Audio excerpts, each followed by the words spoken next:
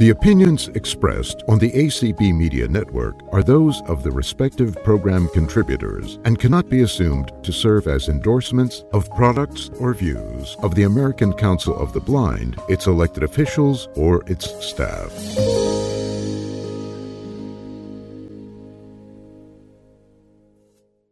Good evening, ACB community. I am Margie, and I will be facilitating this wonderful program that we're about to bring you from BPI, Blind Pride International. And this is a fourth and final in the series on advocacy.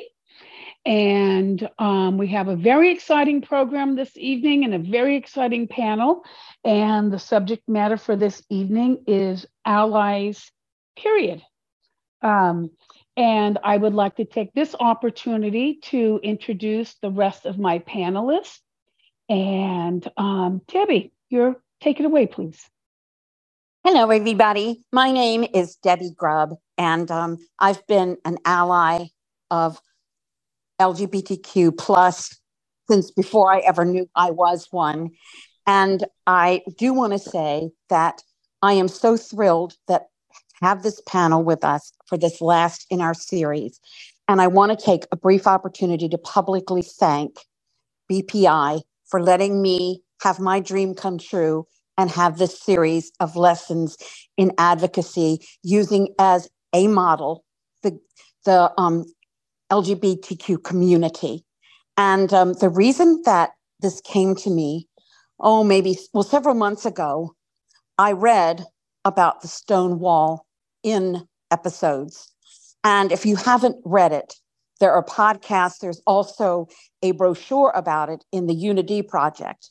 But what is so phenomenal is that people were being considered as mentally ill, sinners, cognitively impaired, needing a psychiatrist, and not able to have one of the most foundational rights. That is the right to love whom they chose.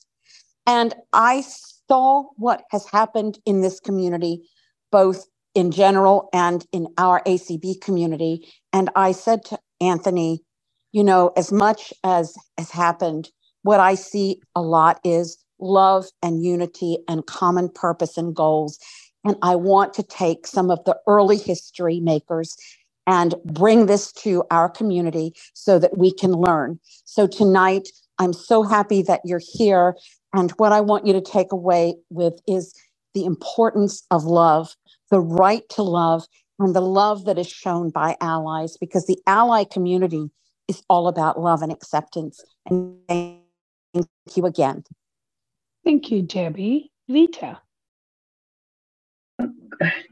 Okay, I'm just going to introduce myself. My name is Vita Zavalin.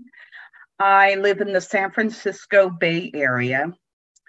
I have been a member of BPI, actually, I'm not sure, maybe 4 years, but I've been a board member I'm in my second year. And I am besides BPI, I'm a member of a number of affiliates / chapters in the California Council of the Blind, including Inclusive Diversity of California and Golden State Guide Dog Handlers, my San Francisco chapter, Contra Costa, and so forth. So that's just my introduction. Thank you. Thank you, Vita. Miss Ruth. Thank you, Margie. I go by Miss Ruth, no last name, please. I live in Central Jersey. There is such a region as Central Jersey. We're fighting for that in legislation. I belong to the New Jersey Council of the Blind. I've been a member of BPI, I'd say about 1.5 years, and I'm very glad we're having this conversation tonight. Thank you, Miss Ruth. Annie. Hey, everyone. My name's Annie Chiappetta. I'm from New Rochelle, New York. I am new to BPI, but I am not new to being a supporter of LGBTQ+. I am a member of the American Council of the Blind of New York. I'm a board member on Friends in Art. I also am a member of Guide Dog Users of the Empire State. And thank you for inviting me here tonight. Thank you, Annie. Leah.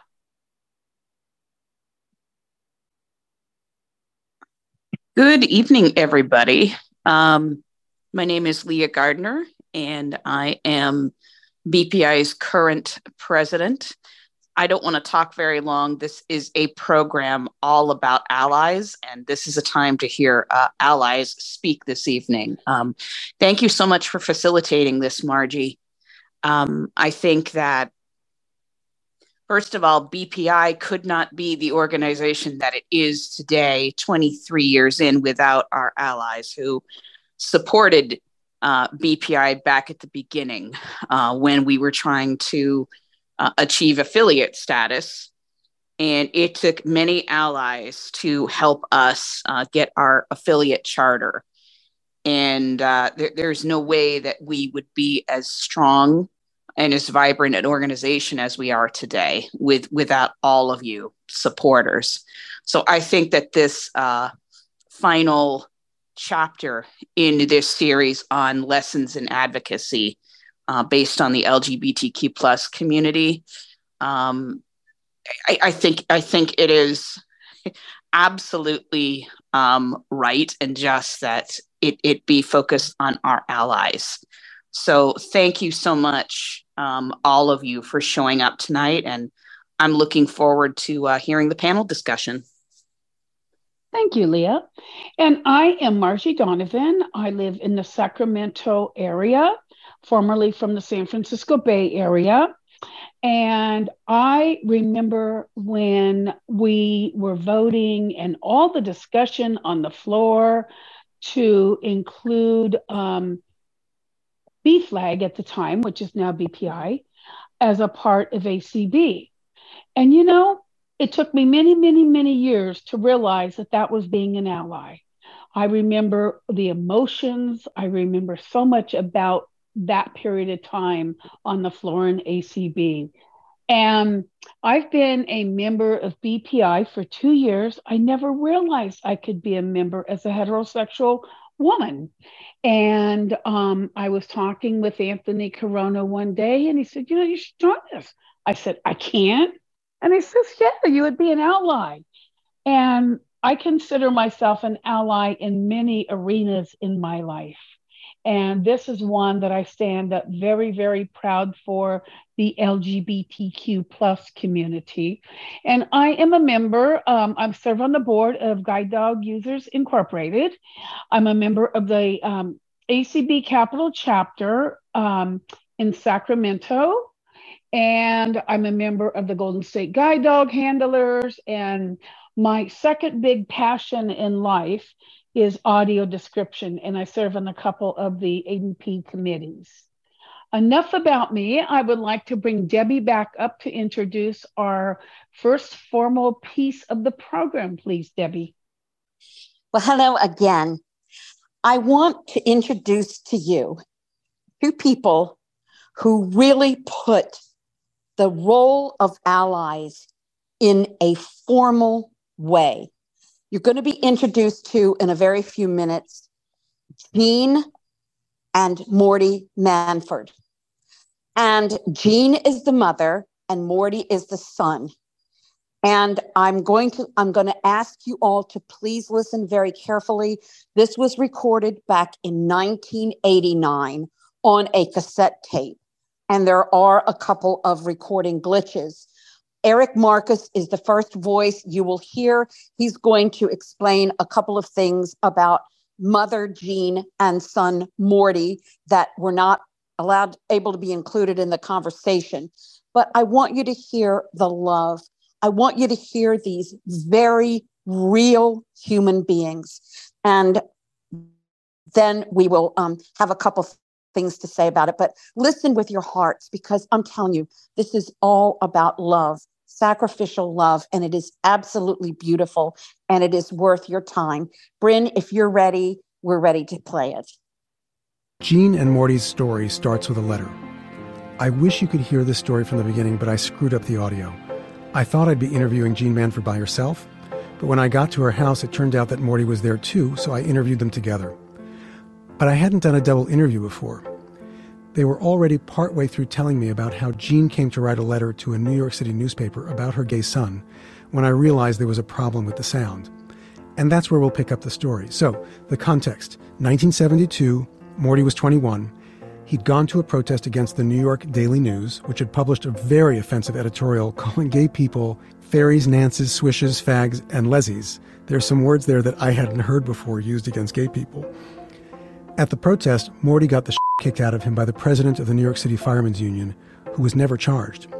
Several protesters wound up in the hospital, including Morty. You can read all about the protest in our show notes on makinggayhistory.com. So it's 17 years later, and I'm sitting with Jean and Morty at the dining room table of the Manford family home in Flushing, Queens. Jean is a widow, and Morty has moved home to live with his mom. He's an assistant New York State Attorney General. Jean is very soft-spoken. Her face is framed by a halo of silver hair. Morty is not soft-spoken. He's handsome, and his thick curly hair is chestnut brown. I have no idea where I put the microphone, but I definitely pressed record.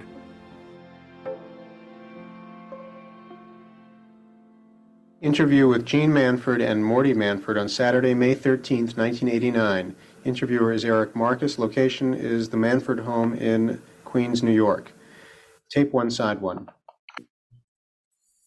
I had a call from the hospital, and then I sat down and wrote a letter to the New York Post. Did you have any hesitation about writing this letter? No, didn't. I mean, I was furious. Mm-hmm. Why were you furious? What infuriated you?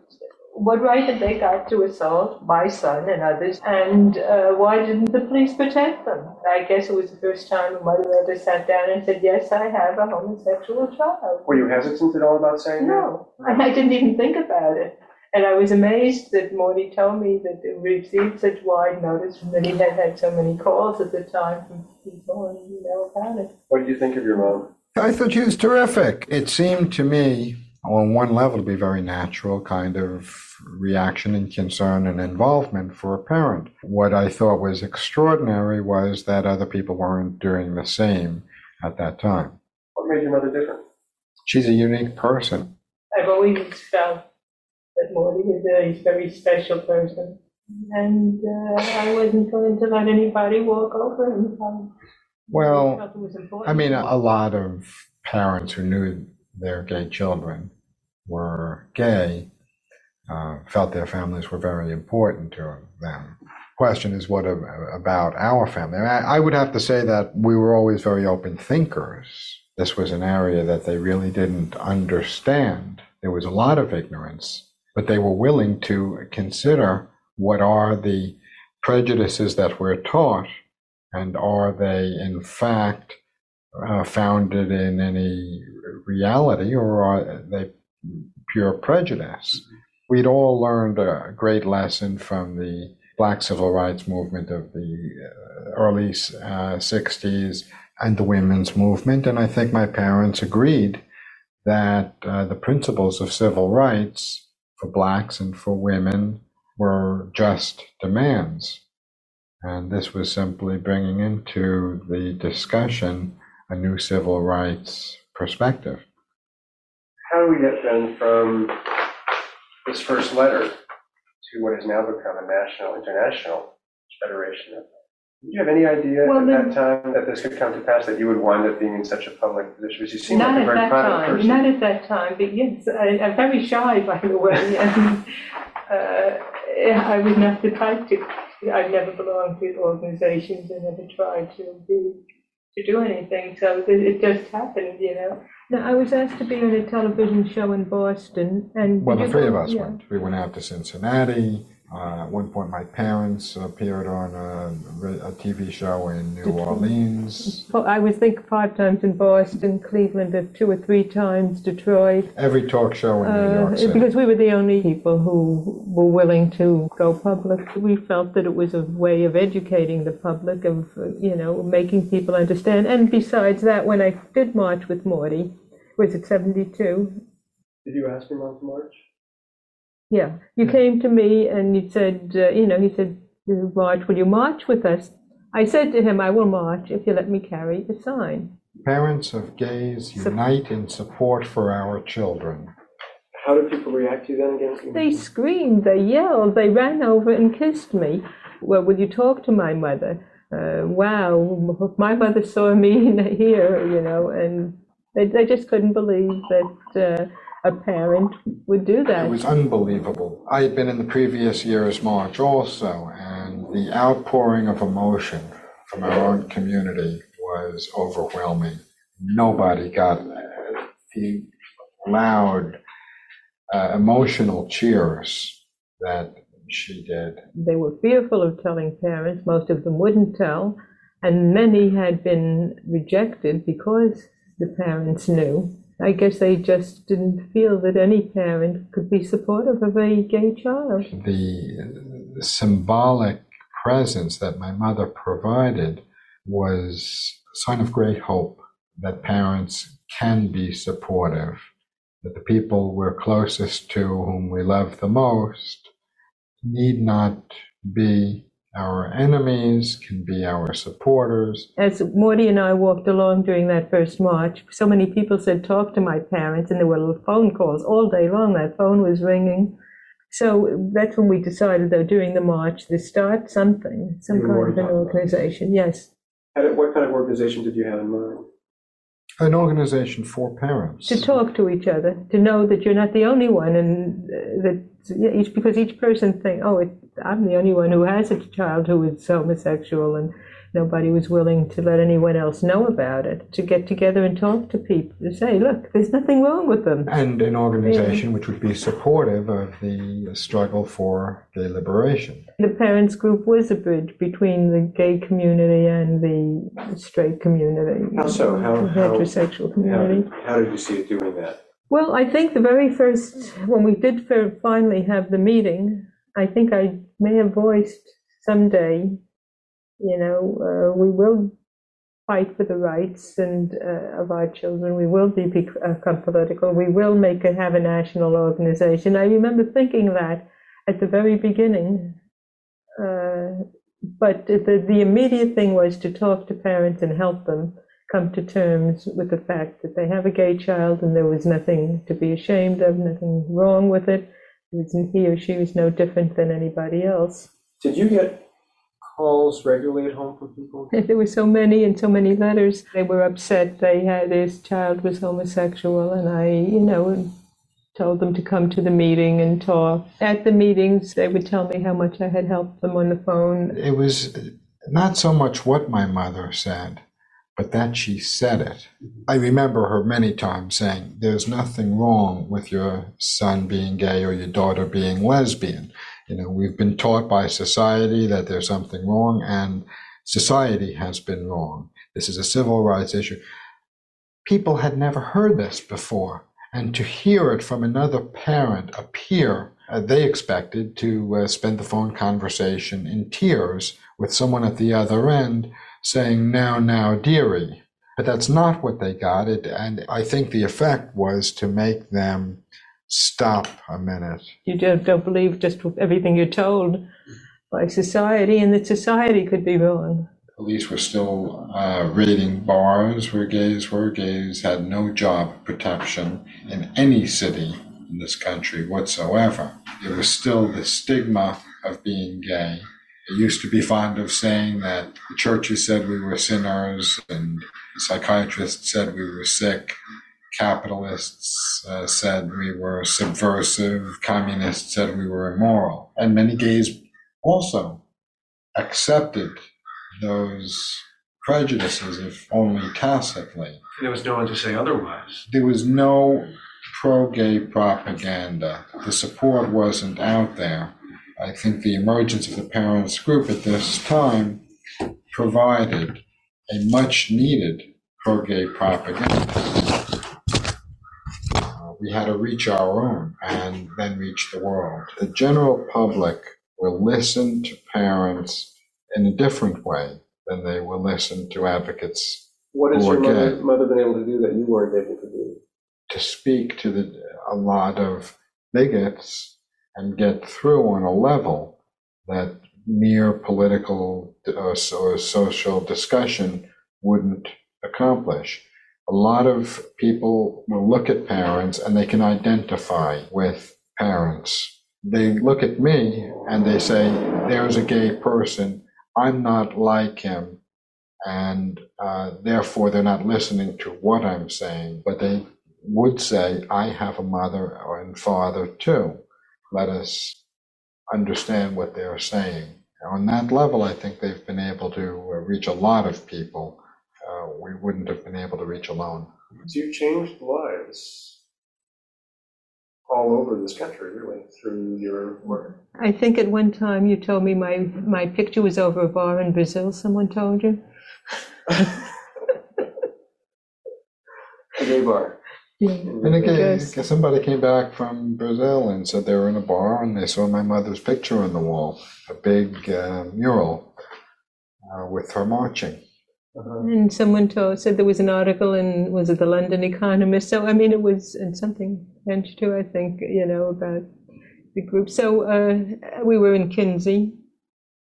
And I know my niece was taking a course in college and she turned and she said, oh, that's my uncle and aunt.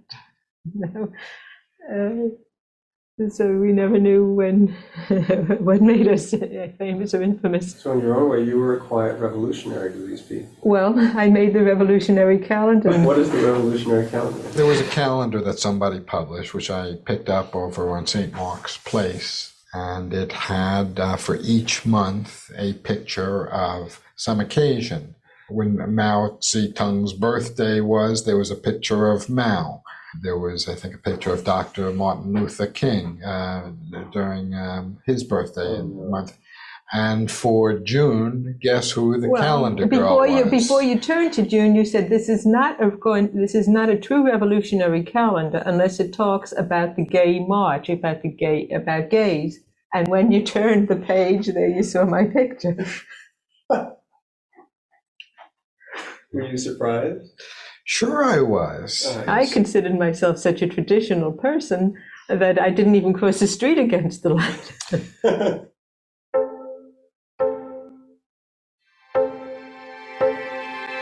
For a shy person, Jean was fierce. And I knew it was her love for Morty that drove her. But it always felt like there was something more behind it. Then just recently I heard that Morty had an older brother, Charles. I called Morty's sister Suzanne and asked about him. She said it was something the family never talked about. Charles killed himself in 1966. He was 22. There was my answer. Jean wasn't going to lose another child. So Jean was determined to make the world a safer place for her son and the rest of us too. But she couldn't save Morty from a virus. He died from complications of AIDS on May 14th, 1992. He was only 41. A month after Morty died, my mom and I did an event at the Gay Center in Manhattan for the publication of Making Gay History, my book. We read from Jean and Morty's interview, pretty much what you've just heard. And then I introduced Jean. Oh my goodness, 300 people got to their feet and cheered. People wouldn't stop applauding until Jean came up to the microphone to say a few words. She was so tiny that her head hardly poked above the podium. Just one more anecdote about Jean, and I only just learned that my mom figures into this one as well. 11 months after Morty died, Jean got a call from an out gay elementary school teacher in Queens named Danny Drum. In those days, there were virtually no out teachers. Danny asked Jean to be the Grand Marshal of the first Queens Gay and Lesbian Pride Parade. Now, I'm from Queens, and growing up there, it felt like the last place that would have a gay pride parade. Jean said yes, but there was a condition. She wanted Danny to help her start a Queens chapter of PFLAG. And where is Danny, the elementary school teacher, now? He got himself elected to the New York City Council, and he chairs the council's Committee on Education. I met with Danny recently, and he told me that he knew my mom. Turns out that my mom helped Danny and Jean start the Queens PFLAG chapter. I had no idea. My mom's been dead for 12 years. I wish I could tell her how proud I was of her. Jean spent the last years of her life with her daughter Suzanne and her husband just outside San Francisco. She died in 2013. She was 92. She outlived her golden boy by 3 decades. 1 month after Jean died, President Obama awarded her with the 2012 Presidential Citizens Medal, which recognizes citizens of the United States who have performed exemplary deeds of service for their country or their fellow citizens. Jean's daughter accepted the award at the White House ceremony in her mother's honor. To see a photo of that ceremony and to learn more about Jean, Morty, and PFLAG, please visit our website at makinggayhistory.com. That's where you'll also find the iconic 1972 photo of Jean carrying her Parents of Gays sign.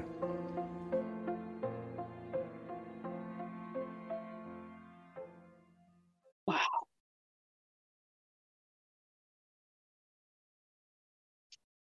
Leah, would you like to step forward with your part of the program?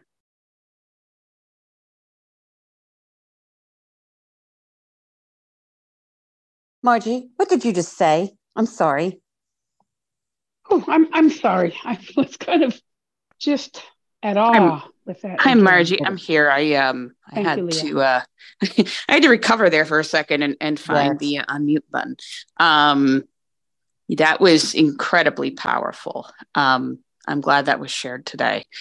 Margie asked me to check in with a few other members of the LGBTQ plus community within BPI, in addition to myself, and talk about our experience with allies and how allies impacted our lives. So I have with us Anthony Corona, our vice president, and Bryn Lee, one of our board members, who did a wonderful job, by the way, editing that piece that you just heard from Eric Marcus's Making Gay History podcast.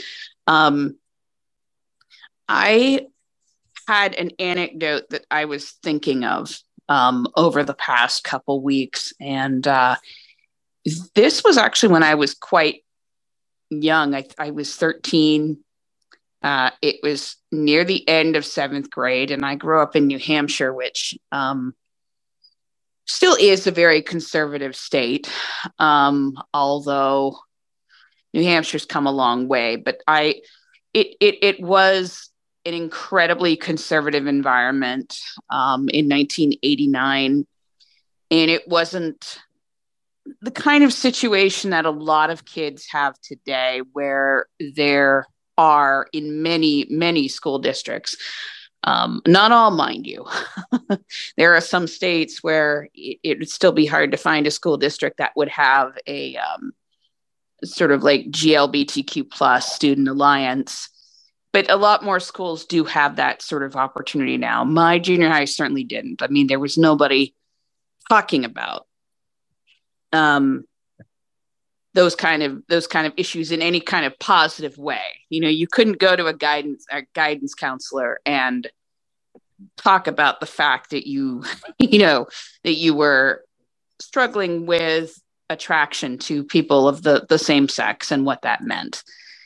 And I am somebody that, on the outside, I've always sort of had that kind of stereotypical appearance of somebody who might be characterized as a lesbian. And I had a good friend of mine at the time. And I remember I was walking outside with her to my bus stop, and she was giving me a very hard time about my appearance. That I had really short hair. I put my hands in my pockets. She said, you look very boyish, and you really need to get, you gotta get past that if you expect that, guys are gonna like you. And I just don't understand, why you do this. And I hadn't really fully comprehended sort of my sexual orientation at the time. And I remember one of our 7th grade teachers, the science teacher, stopped this girl in her tracks, and she said, Leah can be whoever she is. If this is the real Leah and who she is, there's absolutely nothing wrong with that.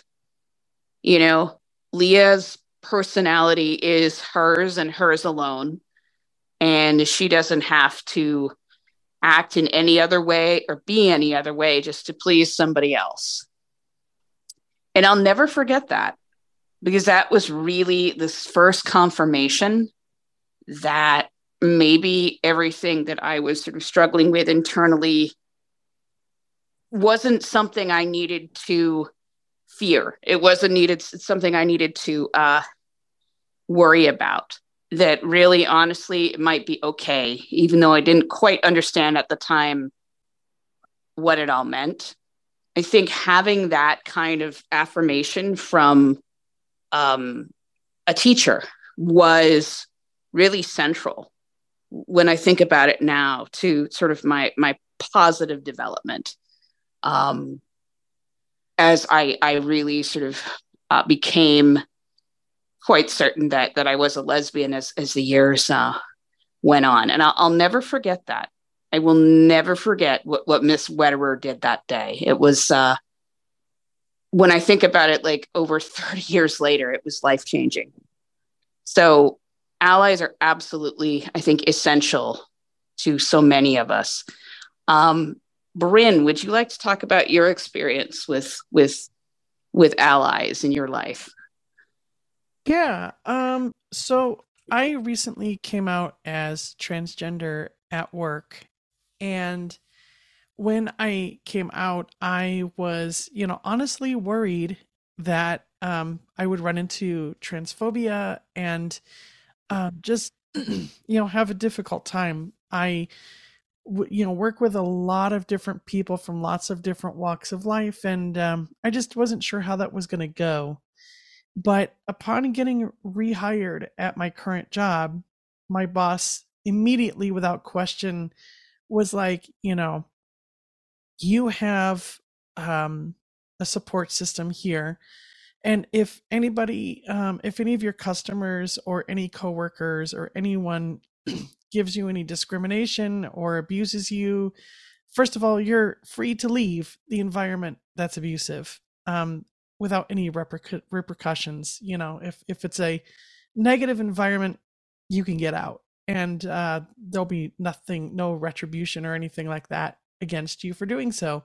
But also, report it, even if it's small, because if we can nip discrimination in the butt, and set a good precedent, set a good example for the future, that would be good. And so I was just, I was floored with how much support I got from my boss and the director of the agency and my coworkers. And honestly, I haven't had any need so far. Nothing terribly horrible has happened yet. But I know that if something were to happen, that I have a good support system at work, and it just feels truly good to have allies who have my back, and I know that I don't have to be afraid of losing my job or upsetting the status quo or anything like that. Everything is at a point now where I feel comfortable being myself at work. And I know that I'll be protected if I were to face any discrimination. Thank you, Bryn. I really appreciate the story. I'm going to turn it over to Anthony to share some of his anecdotes. And then Anthony, when you're done, I believe you can turn it back to Margie and we'll start the discussion. I'm going to actually drop off this call at that point and listen to you on ACB Media One. But thank you so much for this program. So Anthony, please share some anecdotes with us. Thank you. So I wanted to first start by saying I think that we all have allies in life, and to try to bring it down to one or two sometimes can be really hard. I've been very lucky in life, and I think I've had a lot of mentors, a lot of allies. But there was a period in time in my life, and I was very lucky coming out, and my experiences having, the family that I had. I thought it was going to be a lot rougher than it was, et cetera. But there was a point where I was assaulted. And up until that point, I had never had really a negative experience. And my world just was kind of shocked and rocked. And I was, already in the work world. I was out of school already, but young in the work world with a lot of responsibility. And there was somebody at work that, generation older than I, who probably should have had the job that I had, but was not nice to me up until that point, but not mean or anything, but just there was no friendship or anything. And afterwards, I was a lot shaken and trying to get my job done. And I had a lot of anxiety issues during that time period. And he was really supportive and really took a lot off my plate and talked to me a lot. And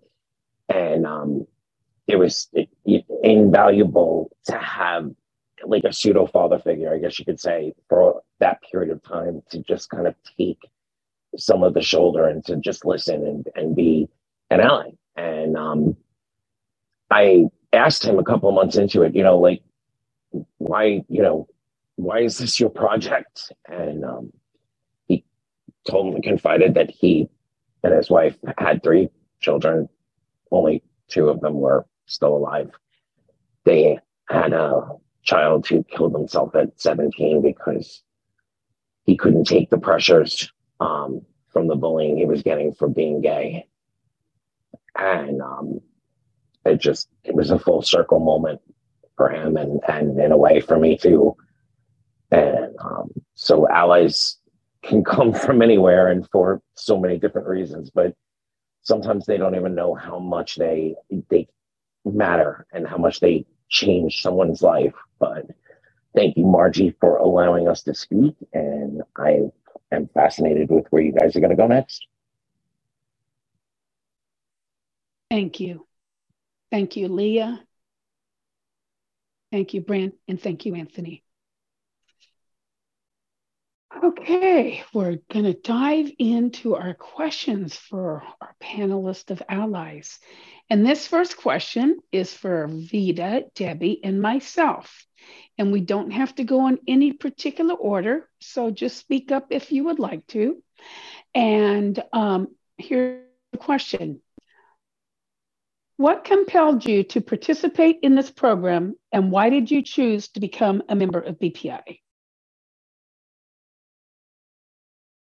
I'm going to take this. Since I am facilitating this program, I saw the idea put out there, and I sat on it a few days. We kind of knew who was going to be participating, and the call for someone to facilitate, I thought, maybe I'll give someone else a chance. And no one stepped forward, and I couldn't think of a better program to be facilitating right now. It's up against 2 other things at 5 o'clock, 1 committee meeting. And because I am such a strong ally for the LGBTQ community, I wanted to facilitate this, and I wanted to be a part of it. And what I will say is, as an ally, I can never walk in your shoes, but my shoes can walk right next to your shoes. And there's many areas in life in which we have allies. All of us in ACB, I am sure, have allies who are sighted, and there are allies, but we don't get a lot of grief for being blind. And the LGBTQ community still gets a lot of grief, individuals, the community itself. And I can't think of anything more important to do with my time in my life to stand tall and proud with this community of people who simply choose to express their love in a very different way than those of us that are heterosexual. Their love is just as pure. Love is just as strong. And to me in my life, it doesn't matter who you fall in love with. Fall in love with dignity and respect. Thank you. Well, this is your Vida. I'll go. One of the reasons I'm in the program, I already told you, but in one of our podcasts that we did, We were talking about the importance of joining and being a part of things and marching with people. And I said to people at the end, if this is too much for you, make a friend of someone who is different from you. So the reason that I am an ally of this wonderful community, the reason why, along with Margie and many others, I stood up when B-Flag and all the people who wished to start it were being spiritually tarred and feathered, so to speak, is people in my life. As I came to love people, I visualized them. I felt the touch of their hand. I heard their voices when people were discriminated against. I remember when our school, for example, was integrated. And I remember that I did the Mexican hat dance with a little girl my age of color. And I liked her right away. I thought, we can be friends. And from that moment on, and many other people of color that I met, I felt attacked when they were attacked. And I have always had people of the LGBTQ community in my life. It wasn't something I planned. It wasn't something I sought. But two of my sisters and my childhood friends are, well, they are gay and lesbian. And I can't tell you how much they loved me and I loved them. They accepted me. We did stuff together. I can still feel their hands. I can still hear their voices. And I hope I can get through telling you this, but my friend Craig, he came home to our small town to die of AIDS. And there were people who were afraid to touch him, to hug him. And I screamed at them. I said, this is Craig. His father runs the local hardware store. How can you be afraid to hug and touch someone who is dying just because he loves?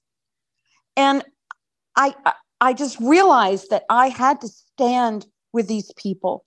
And my friend Penny is still alive and in a long-term relationship with somebody.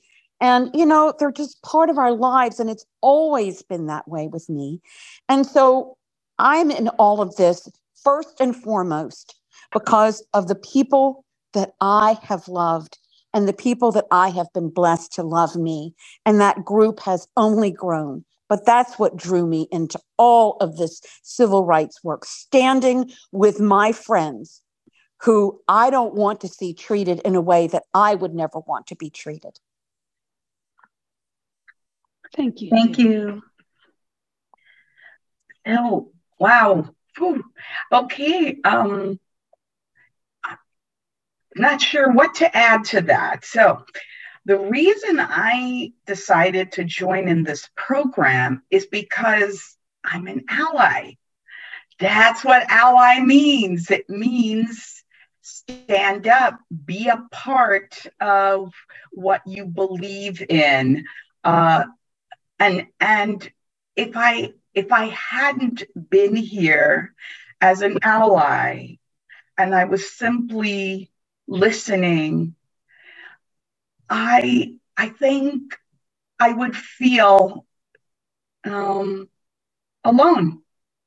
I think for me, that would feel alone. Here, I feel included. I am a part of a family. And I have to tell you that BPI really is a family.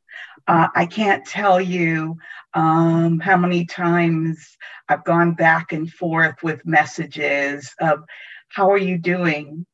And just, you know, just how was your holiday? Or I'm depressed today. You know, it's real, it's honest, it's open.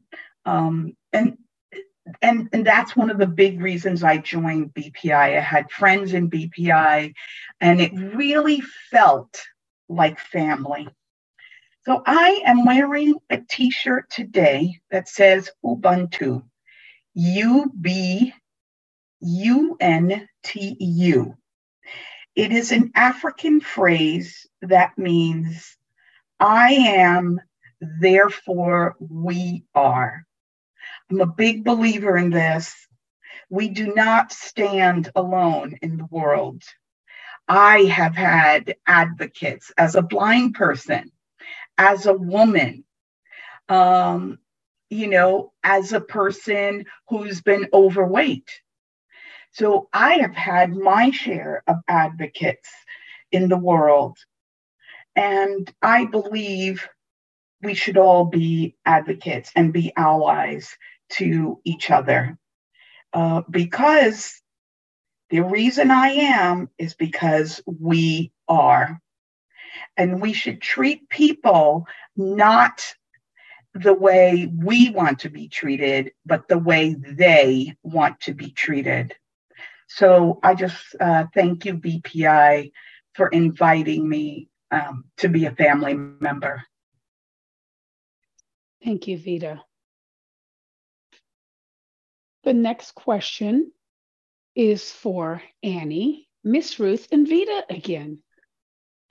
How do you respond to people who are openly antagonistic to the LGBTQ plus community? Who would like to take that one first? Miss Ruth, if I may? Please. Thank you, ma'am. If I'm being honest, as Simon Cowell might say, not always that well, and I'm working on it. But what I've come to realize is that my visceral response of clapping back at them, it only exacerbates a bad situation. I'm learning to rein that in, but I do have some options if something is said in, say, a Zoom room session that I'm hosting. Since it's my own Zoom room, I actually can remove that person, and I will. I'll say, here's your hat, what's your hurry, like we say in New Jersey. But if I'm in someone else's meeting or I see something homophobic on the listserv, I do have the option of asking the host to take action, or on the listserv, which I've done, emailing the moderator and lodging a complaint. The issue I have is in-person interactions. I'm really working on it. But if someone's openly antagonistic to the LGBTQ plus community, it's a challenge for me. And I guess it depends on the person. If that person seems completely closed to a conversation about why they're out of line, I won't waste my breath talking to a wall. But if I think there's a chance they might be willing to hear me out, I will explain why what they said was offensive and hope they will take it to heart. And I will pass it over to Annie. Thanks. I agree with you 100%, Miss Ruth. I've been in situations where I've been very heated up about hearing the bias, and many times it's been with my family. So that's been very interesting over the years. There are times where, like you also, I have to decide, based on the situation and, what's being said and what's going on, whether it's really worth it to, to step in and try to educate or to just leave it alone. And, sometimes I feel when I leave it alone, I feel like I'm missing out on a chance, but then I also understand maybe it's just not the right time for that person to be open to listening. In terms of my family, I think I have the reputation for being quite, I don't give up with my family, especially one of my nephews who was, he couldn't understand where his stepson was coming from. He didn't understand his stepson's choices. And I actually, would sit him down and just let him try to figure it out on his own. And eventually he understood. But I think that if I wasn't there to be open and to be, openly listening and hearing and understanding his distress over trying to get his head around things, meaning my nephew, maybe they wouldn't have come to, an agreeable state where they learn to love each other on a different level, in terms of understanding his stepson's choices and why he was misunderstanding them. So that's what I have. Families are tough sometimes, but you've just gotta keep keep at them in a kind and loving way, and hear their distress about it as well, because they're trying to understand and make progress in their own way. So, thank you, Annie. Mm-hmm. And now back to Vita. Well, interestingly, Annie, I have a very similar situation. I come from a very traditional Italian family. I was born in Italy, and grew up in New York City. Yay, New York. And I went to Italy last year to visit because actually most of my family still lives there. And we were all sitting around a table, guests doing what? Eating, of course. It was amazing food. And somehow this conversation came up about people who are different, and the LGBTQ plus community, that came around. And I just said at some point, well, I'm on the board of a group called BPI, and I'm very proud of that.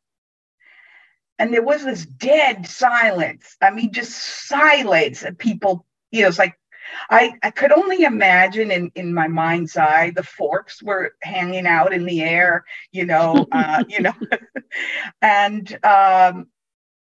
then the conversation just went on. It just, one brother came to me later and said, I'm so glad you did that.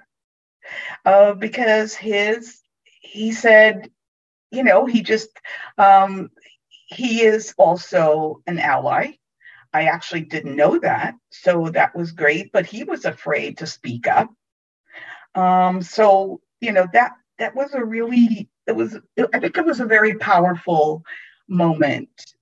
And I really believe, a manager said to me some time ago, she said this one sentence I'll never forget. She said, listen, learn, and lead by example. Listen, learn, and lead by example. And this is the message that I try to leave people with who are antagonistic or uncertain about another community. Listen to what the person is really saying to you. Educate yourself, learn, and then go out and lead by example. And that doesn't mean that you have to, be a part of the Gay Pride March, but it means you can wear a Pride t-shirt. You can wear a Pride button. You can speak up when someone speaks against someone else. As per Margie's question here, how do you respond? This is what I try to listen. What is the person really saying? What are they upset about? Are they upset because their brother is gay? Are they upset? What is the real issue here? And then I try to talk to people about educating themselves, which I think is extremely important. Now, I haven't been in a situation that I can recall recently where, someone said something right in my face kind of thing. I'm not sure how I would react, but I am a New Yorker. So, there is that. So I'm hoping I would be calm and respectful. That's my hope. And again, I go back to this. I think I go back to this. When did you need an ally in your life? I think that's a really important question to ask other people, because everyone has allies, or they've needed allies at different points in their life. Thanks. Thank you, Vita. I'm going to open it up. We agreed to have assigned questions to the panelists, but I want to open it up all of these questions after our assigned panelists go, because we're doing great in time. And any other panelists can jump in there. And I want to jump in here for a moment. Excuse me. Many years ago, back in the early 90s to mid 90s, I was attending a church in Palo Alto, Church of Religious Science. And we had a congregation of churches that were allies of the LGBTQ community. And I volunteered to represent my church. And that was such an honor. It was truly an honor. And one of the things I find frequently is the quote, born again Christian community are often antagonistic. And there's one thing I say, because arguing with someone's beliefs and arguing the Bible, I will not get into. What I say is they're children of God too. That's all I say. They're children of God. It's that simple. We're all children of God. And how can anybody ever argue about that? I don't think anybody can argue about that. The other thing I say to people who think the LGBTQ community are sinners is, and this is not necessarily my belief, I'm going to put it out there though, is that Jesus died on the cross for our sins. We were never given the right to judge. It's that simple. And if we think the LGBTQ community as born again Christians is wrong, what do? You don't speak about them in a negative way. Pray for them if you think they're wrong. And I say that about anybody. If you think somebody's doing something wrong, don't judge them. We're not put on this earth to judge. Do whatever you want to do. Meditate, pray, chant, whatever you think is right. But do it between you and whatever you determine your higher power is. Thank you. Does anyone else want to comment on this question? Right, hearing no one else, the next question is for Annie, Miss Ruth, and Debbie.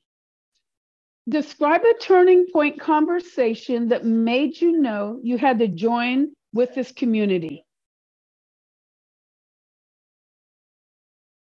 This is Annie. I don't know if you would call it a turning point, but for me, I have been thinking a lot about joining BPI, and after writing my first novel, I had some scenes in there that went back to my roots in New York. And the first person who came out to me was my uncle, and I was like 13 years old, and he invited me to his apartment in the city. And he had been divorced from his wife for a long time. And my older sister, who was like much older than me, 6 years older, invited me with, go see him. And he just got a new kitten, this and that, blah, blah, blah. So we were there, and he had, there was another man, with him, and his name was Tony too. We were, we had pizza, and we were watching TV or whatever, just having a good time. And my uncle turned to me, he said, "Do you have any problems with a man loving another man?" And I was like, "No." And it was just, and I really didn't. I mean, I didn't even have to think about it. I'm like, "No." I said, is Tony with you?" And he goes, "Yeah." And he goes, "You're okay with it?" I'm like, "Yeah." And that was it. I mean, it was just so weird. And I had never, ever been, no one ever talked about it with me before. It was just like we had a conversation, and we were good, and that was it. So, and that's how it went. And I had never, it was just part of life. People loving people, like Margie said, you just, you love who you love. So, that was that, and I brought that with me ever since. So I think joining BPI is a natural extension of that, and I'm glad to be here. Thank you, Annie. Who would like to take? 9 p.m. This is Debbie. And I guess I go back again because this is lessons in advocacy that we learn from the LGBTQ plus community, but it spills over into every aspect of our lives. And one of the things that I keep telling people is look at the person. Don't think about a whole group of strangers that you don't know anything about and judge on what you think they might be doing. Think about this person that you know, that you have loved, that you have cared about. They're still that person. They haven't changed to you. Why would you change to them? And I think if whatever our families or friends' prejudices may be, I can't believe it in this country, but it is true. There are people who are still prejudiced against people of color. And I go, they're a person. They cannot help the color of their skin any more than you can help the color of your skin. Why are you letting some outward thing take away from you what you know of this person inside? So I think whatever the prejudice is, whether it's a prejudice against a sexual lifestyle or a race or a culture or whatever it is, if we can boil it down to a person, because it's so much easier to see a person, to know a person, to love a person. Our childhood friend, Penny, my sister and I had been grown up. My sister had a little girl, and she was maybe 4 or 5. And Penny was a phys ed teacher, rough and tumble and so much fun and a heart as big as the state of Texas and Alaska put together. And she asked her, she said, I'm going to go to Ocean City, which is a beach community, beach town where we lived. And I'd love to take Jenny. And our mother, who had known this woman since she was a little girl, she spent nights at our house, came to parties, did stuff. And I said, Mom, what are you saying? It's Penny. Stop it. And I just think if we could get people to know a person, and if they don't know a person of color or a person who embraces the LGBTQ plus lifestyle, tell them about a person you know, what they do, how they live, the impact they've had on your lives. And I want to finish by going back to saying something that Morty and Jean and Marcus talked about. As allies, we can say things to people that people in the community cannot say, because we can say, we're not of this community, but we embrace them and we love them because they're people, and we are in your community and we can tell you this. It's just like Jean, this shy, loving Jewish mother who became incensed because her wonderful boy was beaten up for no reason, nothing he had done, nothing that he was, a person that he chose to love and how he chose to love. And it caused her to do amazing things. She didn't see at first. Of course, she did eventually. But what started the whole ally movement was a mother saw her boy. And if we in our lives, however it is we advocate and whatever equality we seek for people around us, even blind people who people sometimes are afraid to associate with us, there's so many things we could talk about. Boil it down to a person. Make it really personal. And say things in a nice way, but in a way that they need to hear. And I think that is the secret of being a good ally, a good friend, and a good civil rights advocate. Very good. Thank you. Yeah. Go, Debbie, preach. That was good. So good. So my turning point was I was in a meeting of a blind seniors group, and someone told an, in quotes, uplifting story about how a man has to choose the right wife. And it played into gender norms and the roles each person plays. And it ended with this sentence: getting old ain't for sissies. And, I've never considered myself an LGBTQ plus advocate up to that point, but for some reason, that just broke my heart a little bit. And it actually angered me. I was sitting there boiling in this meeting, and I had to calm myself down because I had to present my report too. So I just really, it just sometimes, anger sets in and it leads to action. It just stayed on my heart. And, if you think about it, that term isn't just offensive toward gay men.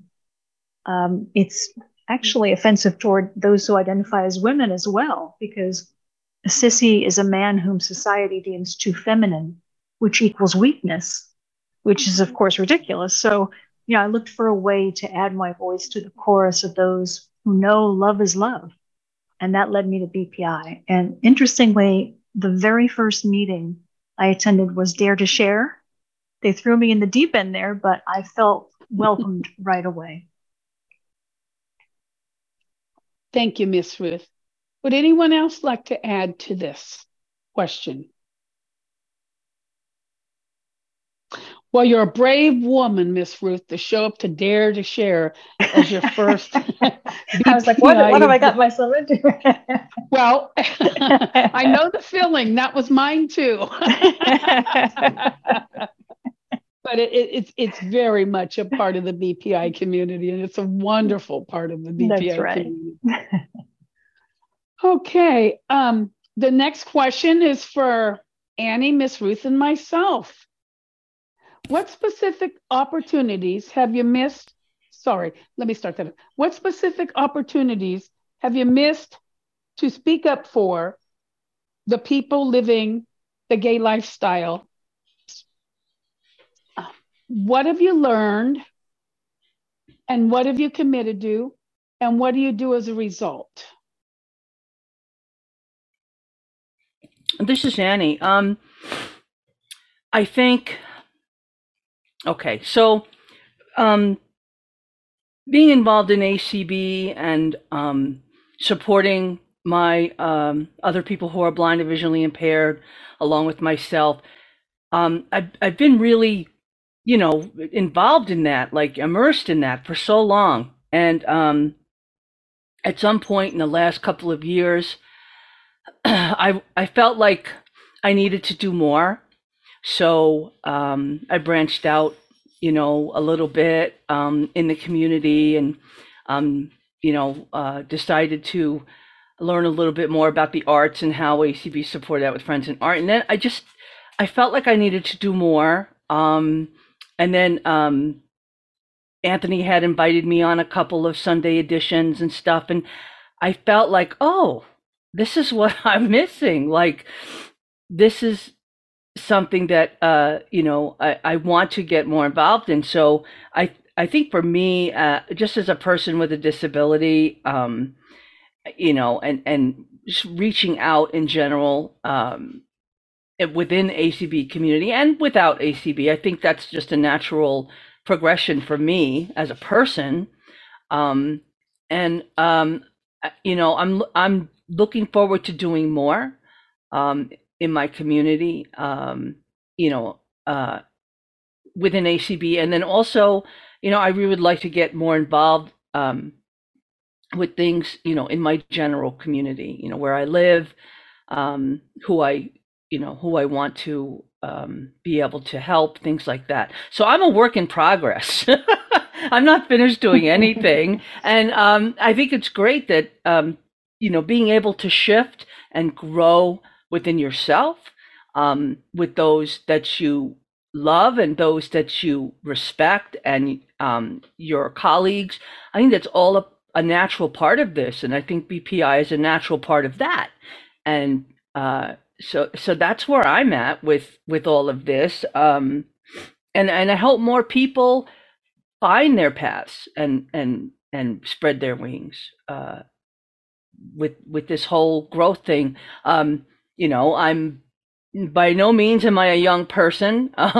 So maybe that's part of it too. Maybe this whole path of you getting older and finding more unique and meaningful connections is what it's about for me. So, and this is just, like I said, just a natural part of pursuing all of that. So. Thank you, Annie. And I'm going to take it from here. So today is my daughter-in-law's 30th birthday. When her and my son first got together, she was 19 and very homophobic. Little did I know. We took them to San Francisco so Brittany could see San Francisco.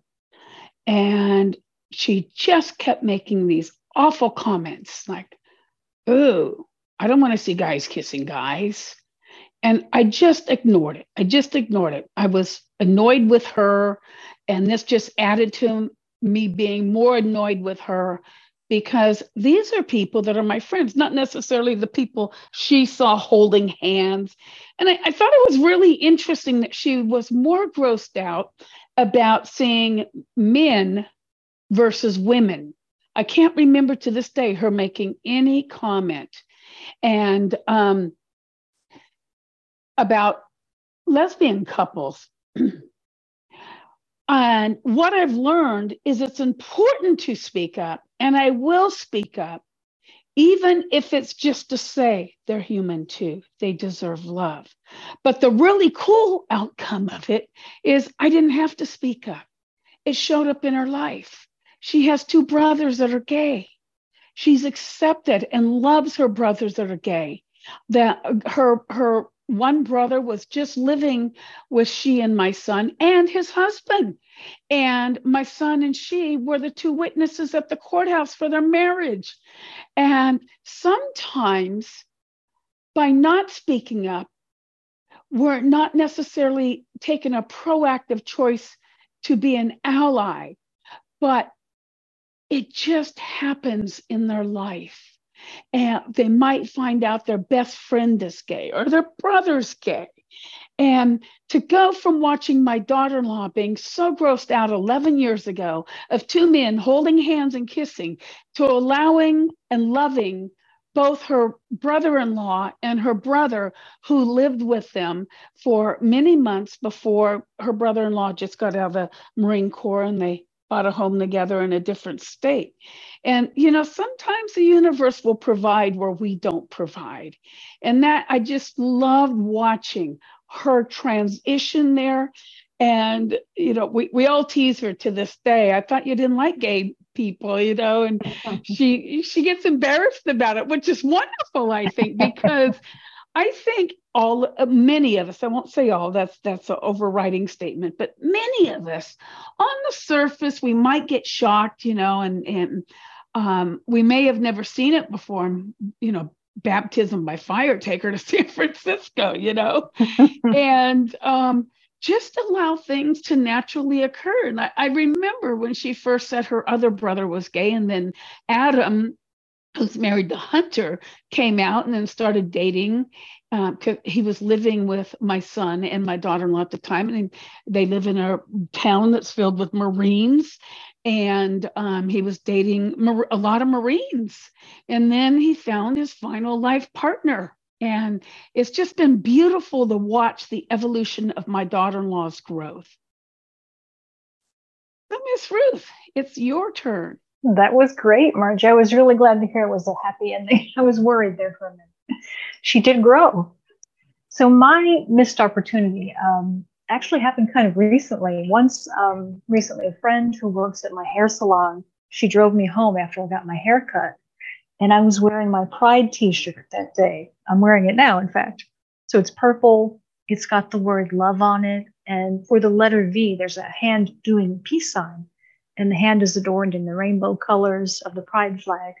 So just as she pulled her car into my driveway to drop me at my front door, she said, "Oh, by the way, nice shirt." And I responded with a quick thanks and went into the house. And then I realized what she was asking without actually asking was, is there anything you wanted to share with me? As if to say, by wearing this shirt, are you coming out? Or just making a statement of solidarity? And I wish that I had thought to tell her that, as an ally, we can stand on the right side of history. With all the laws that are being enacted now, taking us backwards, let's remind the world we're better than this.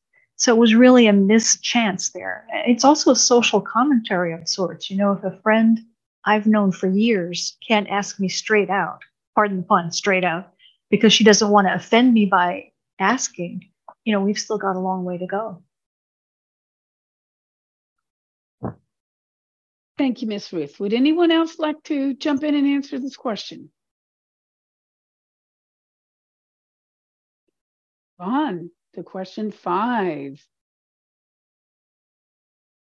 This is for myself, Vita, and Miss Ruth, I believe. Oh, I'm sorry, Debbie. Vita, Margie, and Debbie. How do you respond now when the pride lifestyle is bashed in your presence? Share an opportunity where you speak out and made a difference. I'll go first. Thank you, Vita. Vita. Well, this wasn't recent, but it really sticks out in my mind. A number of years ago, I had a very close friend who was HIV positive, and he was sick, and he had to be in the hospital, and different things happened, and we were very, very close. We were very close friends. And I remember at that time when my family and my friends kind of found out that I was spending a lot of time with this friend, and that I was visiting in the hospital, and that I was, just a big part of his life.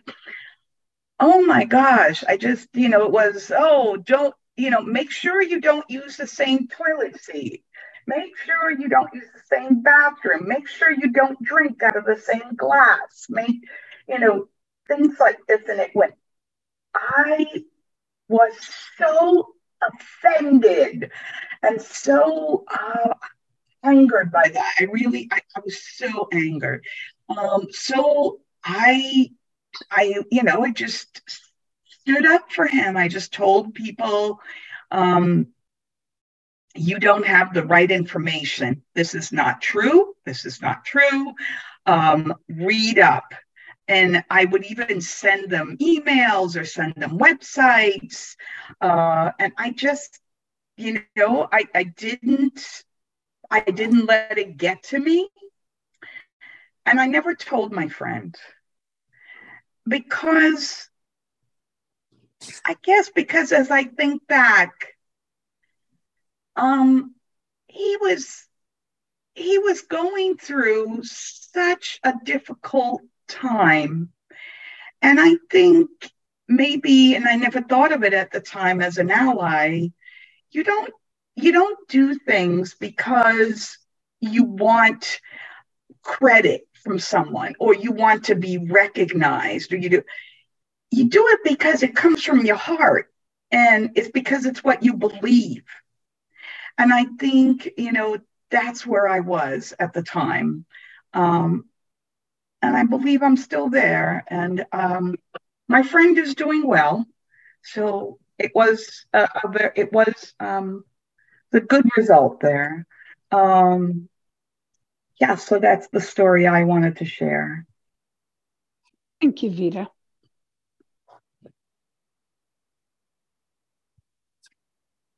Well, this is Debbie, and I want to go back to talking about the rainbow and the rainbow connection.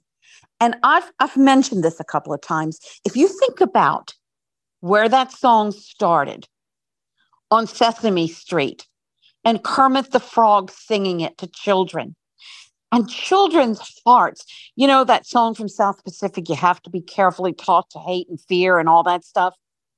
They don't know about boundaries, and they don't know about, this person does this differently from us. And they haven't learned that kind of fear. And so I try to tell myself a couple of things. Again, I do the one person thing or the people thing. But the other thing we have to understand is that sometimes bigotry, which I hate as much as anybody, it is based on fear. So sometimes I take a moment to stop, even though what I'd really like to do is take an iron skillet and bash them upside the head.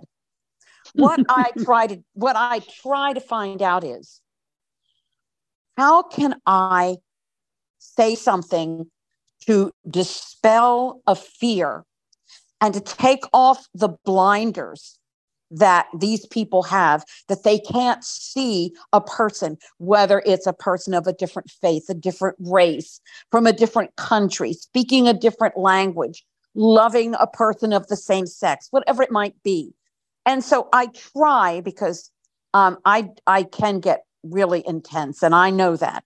But I try to say, okay, bigotry there's no defense for it, and we can't excuse it, but we've got to try to understand it, because maybe, just maybe, if we try, one or two people in our orbit will see things differently. I think that it's very interesting to me what I see a lot in this country and in this world. Everybody says we want to be an individual, but what they really mean is they want to be in a certain group, and they don't want to speak outside that group because they're afraid they'll be ostracized and thrown out. I've never been that kind of person. But if we look at the spectrum of the rainbow, that includes every part of every color, and we help people see the unity of that, what makes that is very important to me. And I always, like I said, you cannot excuse bad behavior. It can't go unchallenged. But if there is a way to address a fear or a misconception while still being true to the cause of equality of opportunity, equality of purpose, equality of placement in society, the whole thing, remembering that sometimes there is fear of something you don't know, fear of being alienated. If we can remember that, it might help all of us, me included. Annie said, I think it was she, I'm still a work in progress. I certainly am. But this whole thing, it came to me several months ago. When it's possible, I have to think, is there a fear issue here? And what can I do to dispel it? What can I do to address it, to help people see things more clearly and see what really is the rainbow connection? And I think that we are all in the rainbow. And I know I certainly want to be there. And there's no fear. There's no uncertainty about, we're all equal and we all have the right to love as we choose. And I also tell people that when you open your hearts to people who are, quote, different, quote, from you, you open yourself up to so many more wonderful friendships. I will end with sharing this. I was speaking with Anthony on the phone on Valentine's Day, and I was remembering my husband and me, heterosexual couple, how we celebrated Valentine's Day. It was a special day for us. And I didn't even say anything to Anthony about that.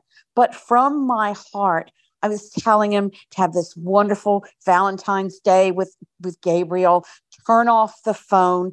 And I was thinking about my husband and me. And what I was really doing was wishing Anthony and Gabriel a similar joyous experience with somebody, with the person that you love, the person that's your life partner. And when you let fear go and you open yourself up, you're just open to so many beautiful experiences. And if I don't do anything else, I just want to make people aware of that. And that's it for me. Thank you, Debbie. I think you missed your calling. You should have been a minister. Yes, preach. And it's not too late. That's right.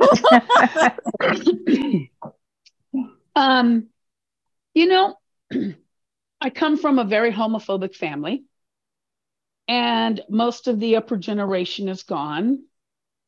But I want to relay something really funny, and then I'll tell a story about today. I remember my mother telling me, I better not marry a Black man. And my response is, okay, I'll marry a Black woman. And And I was a teenager at that point. It just came out of my mouth. And excuse me, she had no idea how to respond. So we just let it be. One of the things I experience a lot is people bashing in a different way. And it's through jokes. It's through jokes.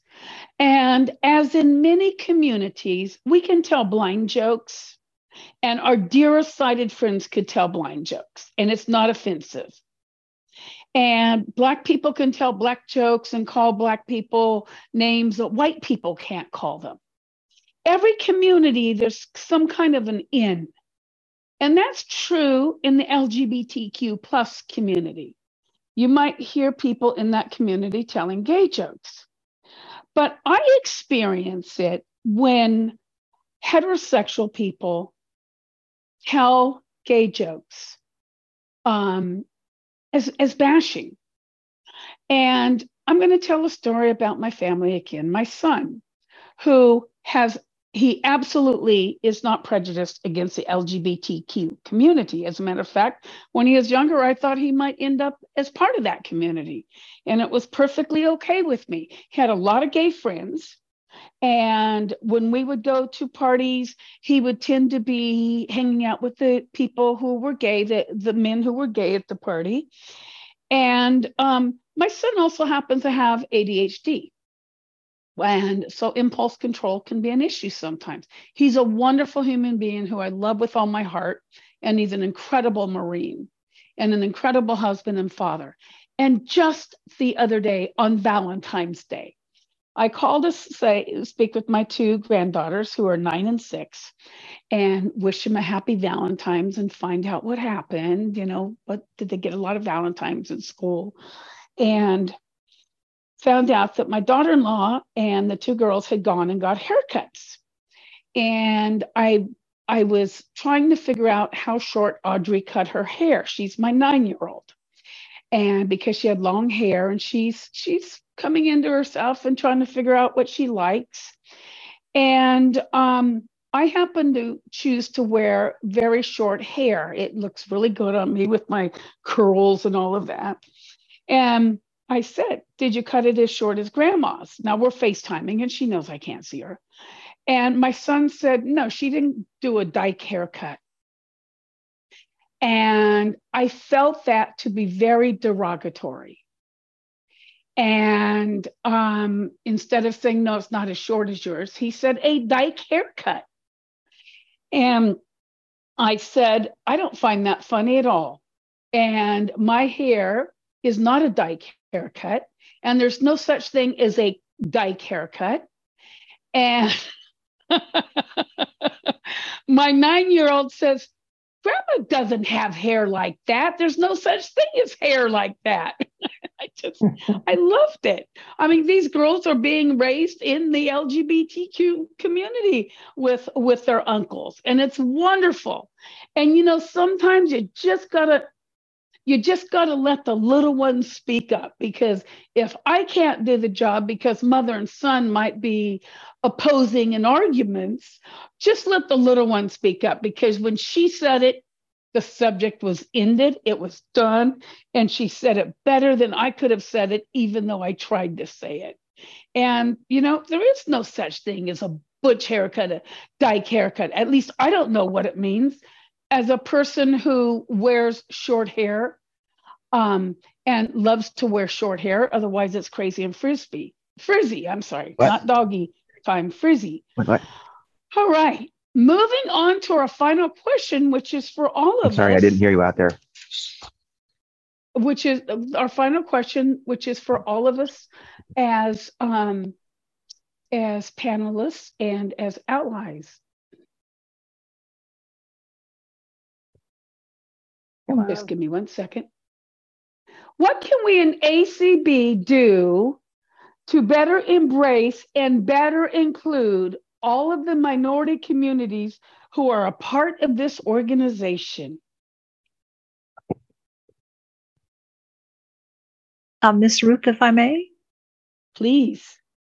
Well, there are so many things we can do. And one thing is to tell our stories. the totality of who we are. None of us is only one thing. So I'm a white, cisgender, straight woman in her 50s, but I'm also living with MS and vision loss. So I'm concerned about how we treat seniors and people with disabilities. We can remind each other that we've been on the receiving end of insensitive comments or disrespectful treatment because of vision loss. So try to extend empathy to groups, even if you're not part of that group, and put into practice whatever version of the golden rule you might subscribe to. You might even take a moment to educate someone.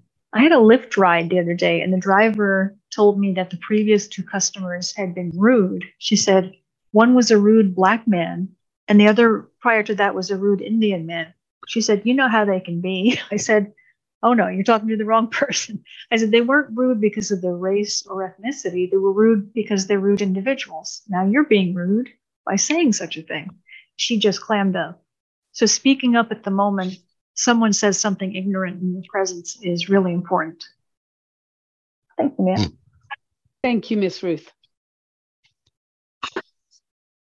Who would like to take it next, please?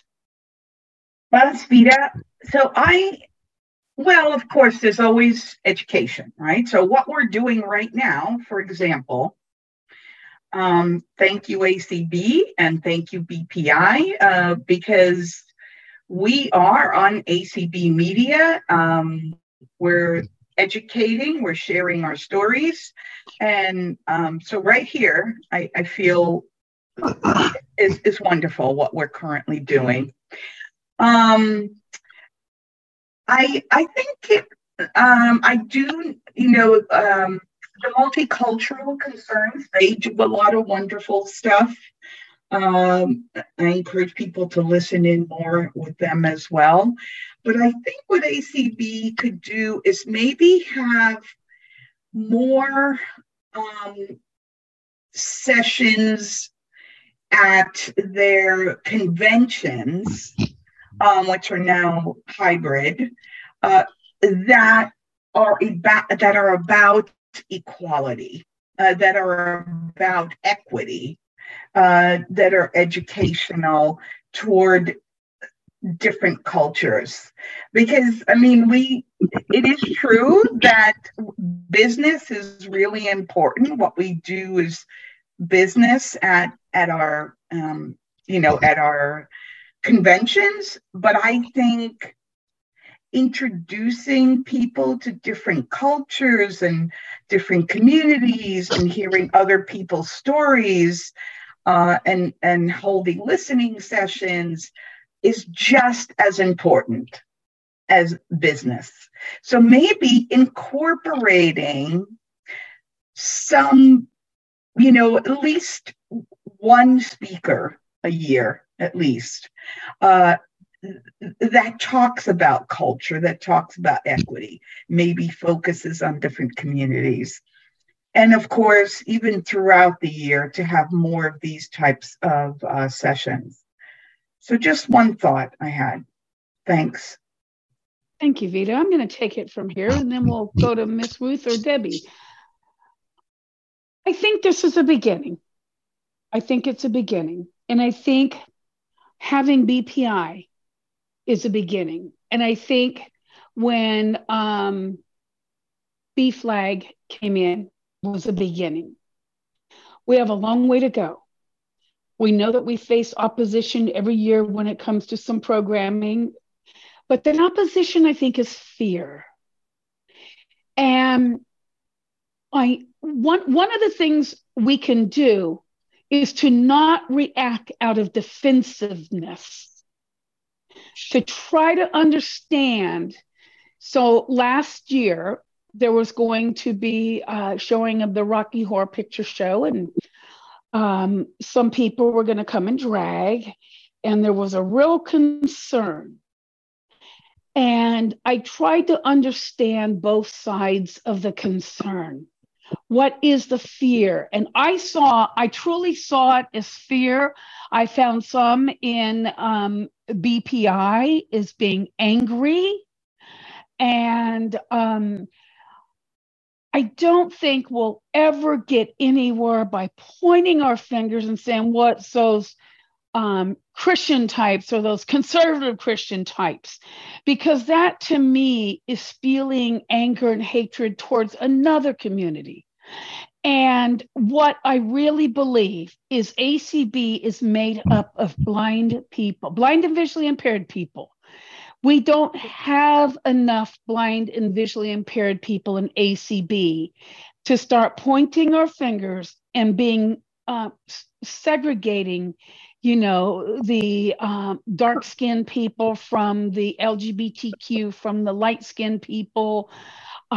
We all need to come together with our common cause, which brings us together first and foremost, and that is sight loss. What can we do? I think we can be understanding. We can be more compassionate.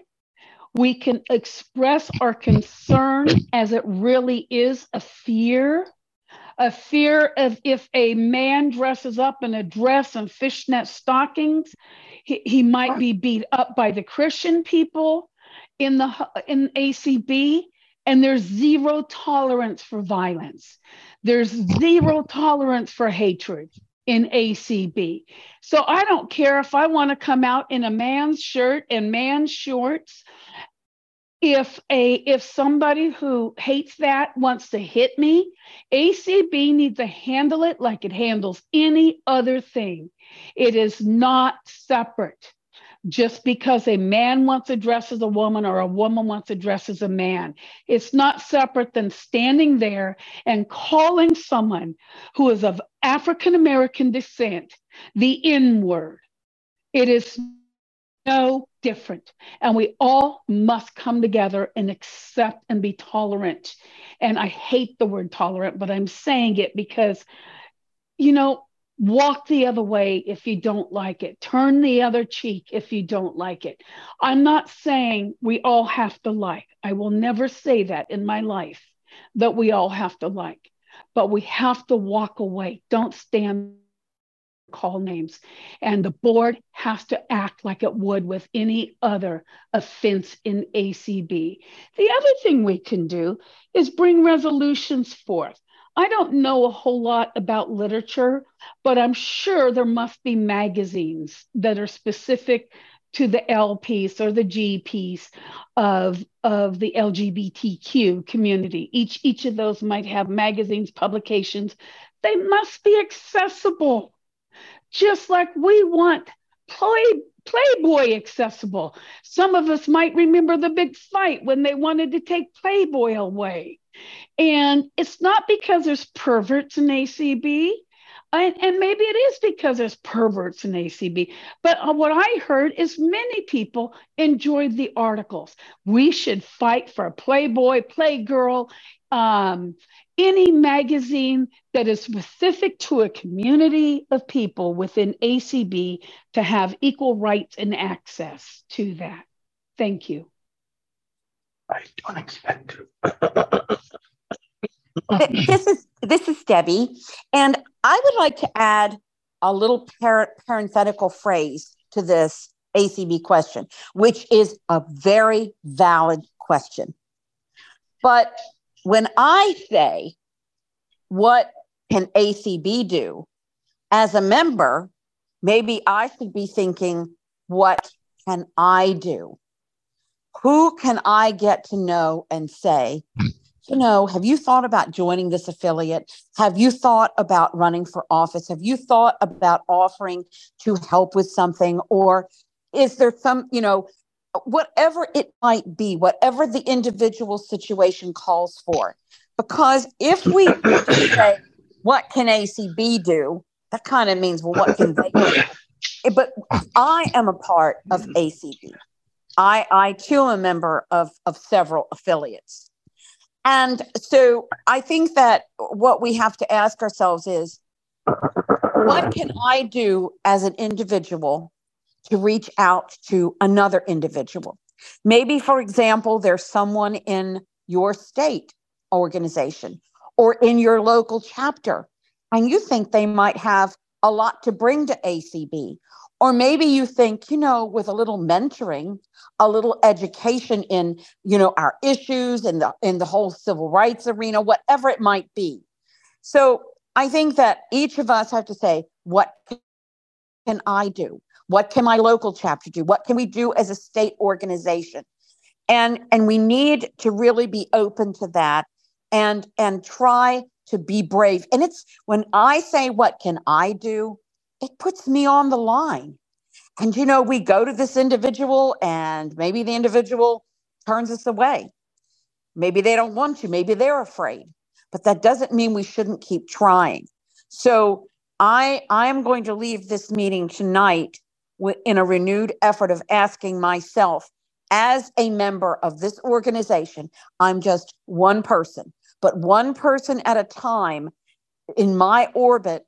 What can I do to bring people to make this organization even more diverse and to ensure that people that meet all of our diverse qualifications, no matter whether it's race or sexual orientation or whatever it is, that they have the opportunity to be involved, the opportunity to lead. And so that's what I'm going to take away personally from this question myself.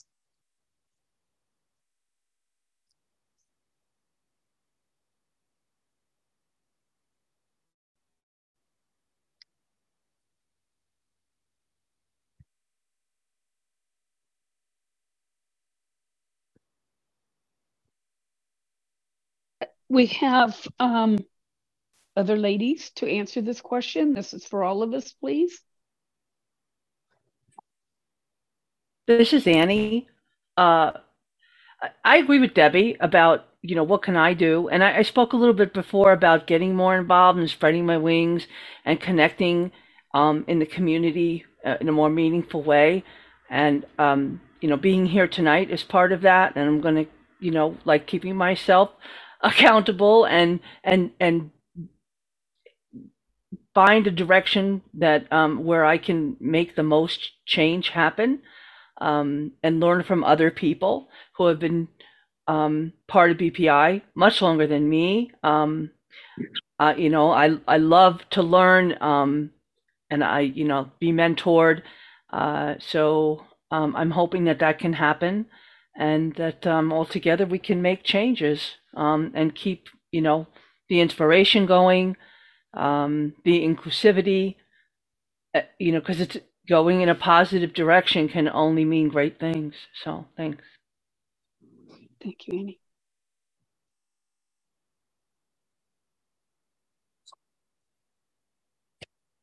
Anyone else want to answer this question?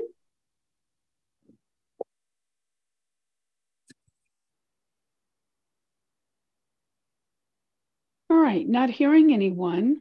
I'll give you one last chance. If you want to answer the question and you haven't, please step forward.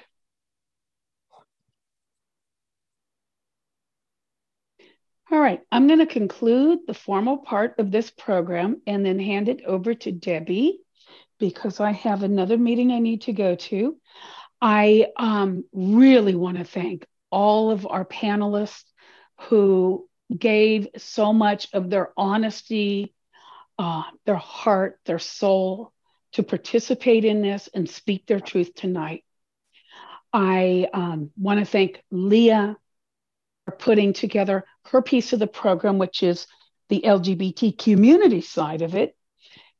And I got to tell you, this has been such a phenomenal program. I was so excited to do this and to step forward and say, I'm part of it. I'm part of this community and I want to be a part of all of ACB.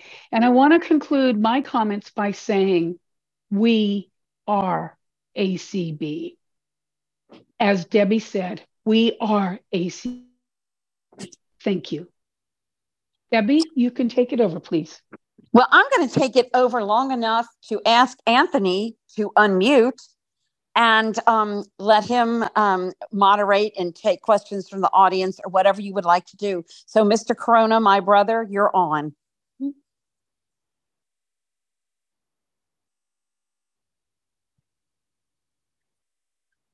Oh, no. Well, I may have to moderate after all. Okay, what time is it?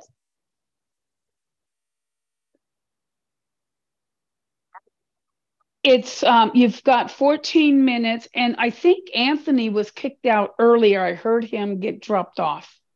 Okay, well, thank you for turning it over to me. So I'm not a moderator, but I'm going to just say, does anyone in the audience, either on Zoom and moderate hosts, I'm not taking your job away from you. I'm just opening the invitation. You all will let us know if anyone has questions or comments. So the time has come. If anyone on Zoom or Clubhouse, the moderators will tell you what to do, and we will listen to your comments and do our best to answer any questions that you may have.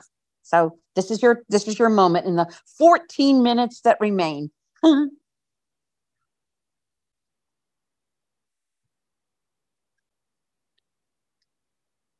Don't have anyone in Zoom currently. Okay. All right, then I think if while we're still talking, if any hand pops up in either Zoom or Clubhouse, just let us know and we'll finish the sentence or a thought and allow these people to speak. Before we end Hello, my hand was raised. My hand was raised. To say I saw you. It's okay. Thanks, Bill. I appreciate Lynn, it. we didn't know, so it's okay. Now you have the floor. Okay, it's all good. I just want to say, I was always friends with the gay community ever since I was like in my 20s or teens. My first cousin was removed as gay. I had a trans cousin too. So, this has been part of, I've known about this for a long time. And I know that my family was a little bit uncomfortable with it. And also I was in a lesbian relationship in the 80s. So I've been on all sides of the issue. And I think that what we think about, and especially as a Jewish person too, that we have to embrace all diversity in ACB. And that includes, the Jewish community, who's been kind of a minority too, and gay and lesbian. And I've also been appointed as the vice chair of a diversity, equity, and inclusion committee in Washington, just appointed. And I said that diversity includes GLBTQ people as well as racial and ethnic minorities. So I put that right out there. And the advocacy committee agreed with me. So I hope to, uplift the GLBTQ plus community, plus the Jewish community, plus the racism and ethnic community. And we have to do that if we're going to be a more diverse community in ACB. Amen, sister. That's right. Okay. If there are no more hands, I'm going to ask is there any closing remark that any of the panelists, and while they're doing this, while there's time, you can still raise your hand if you would like to make a comment. And Lynn, we appreciate so much your commitment, your passion, and this new work that you're taking on. Any panelists want to end with any comment?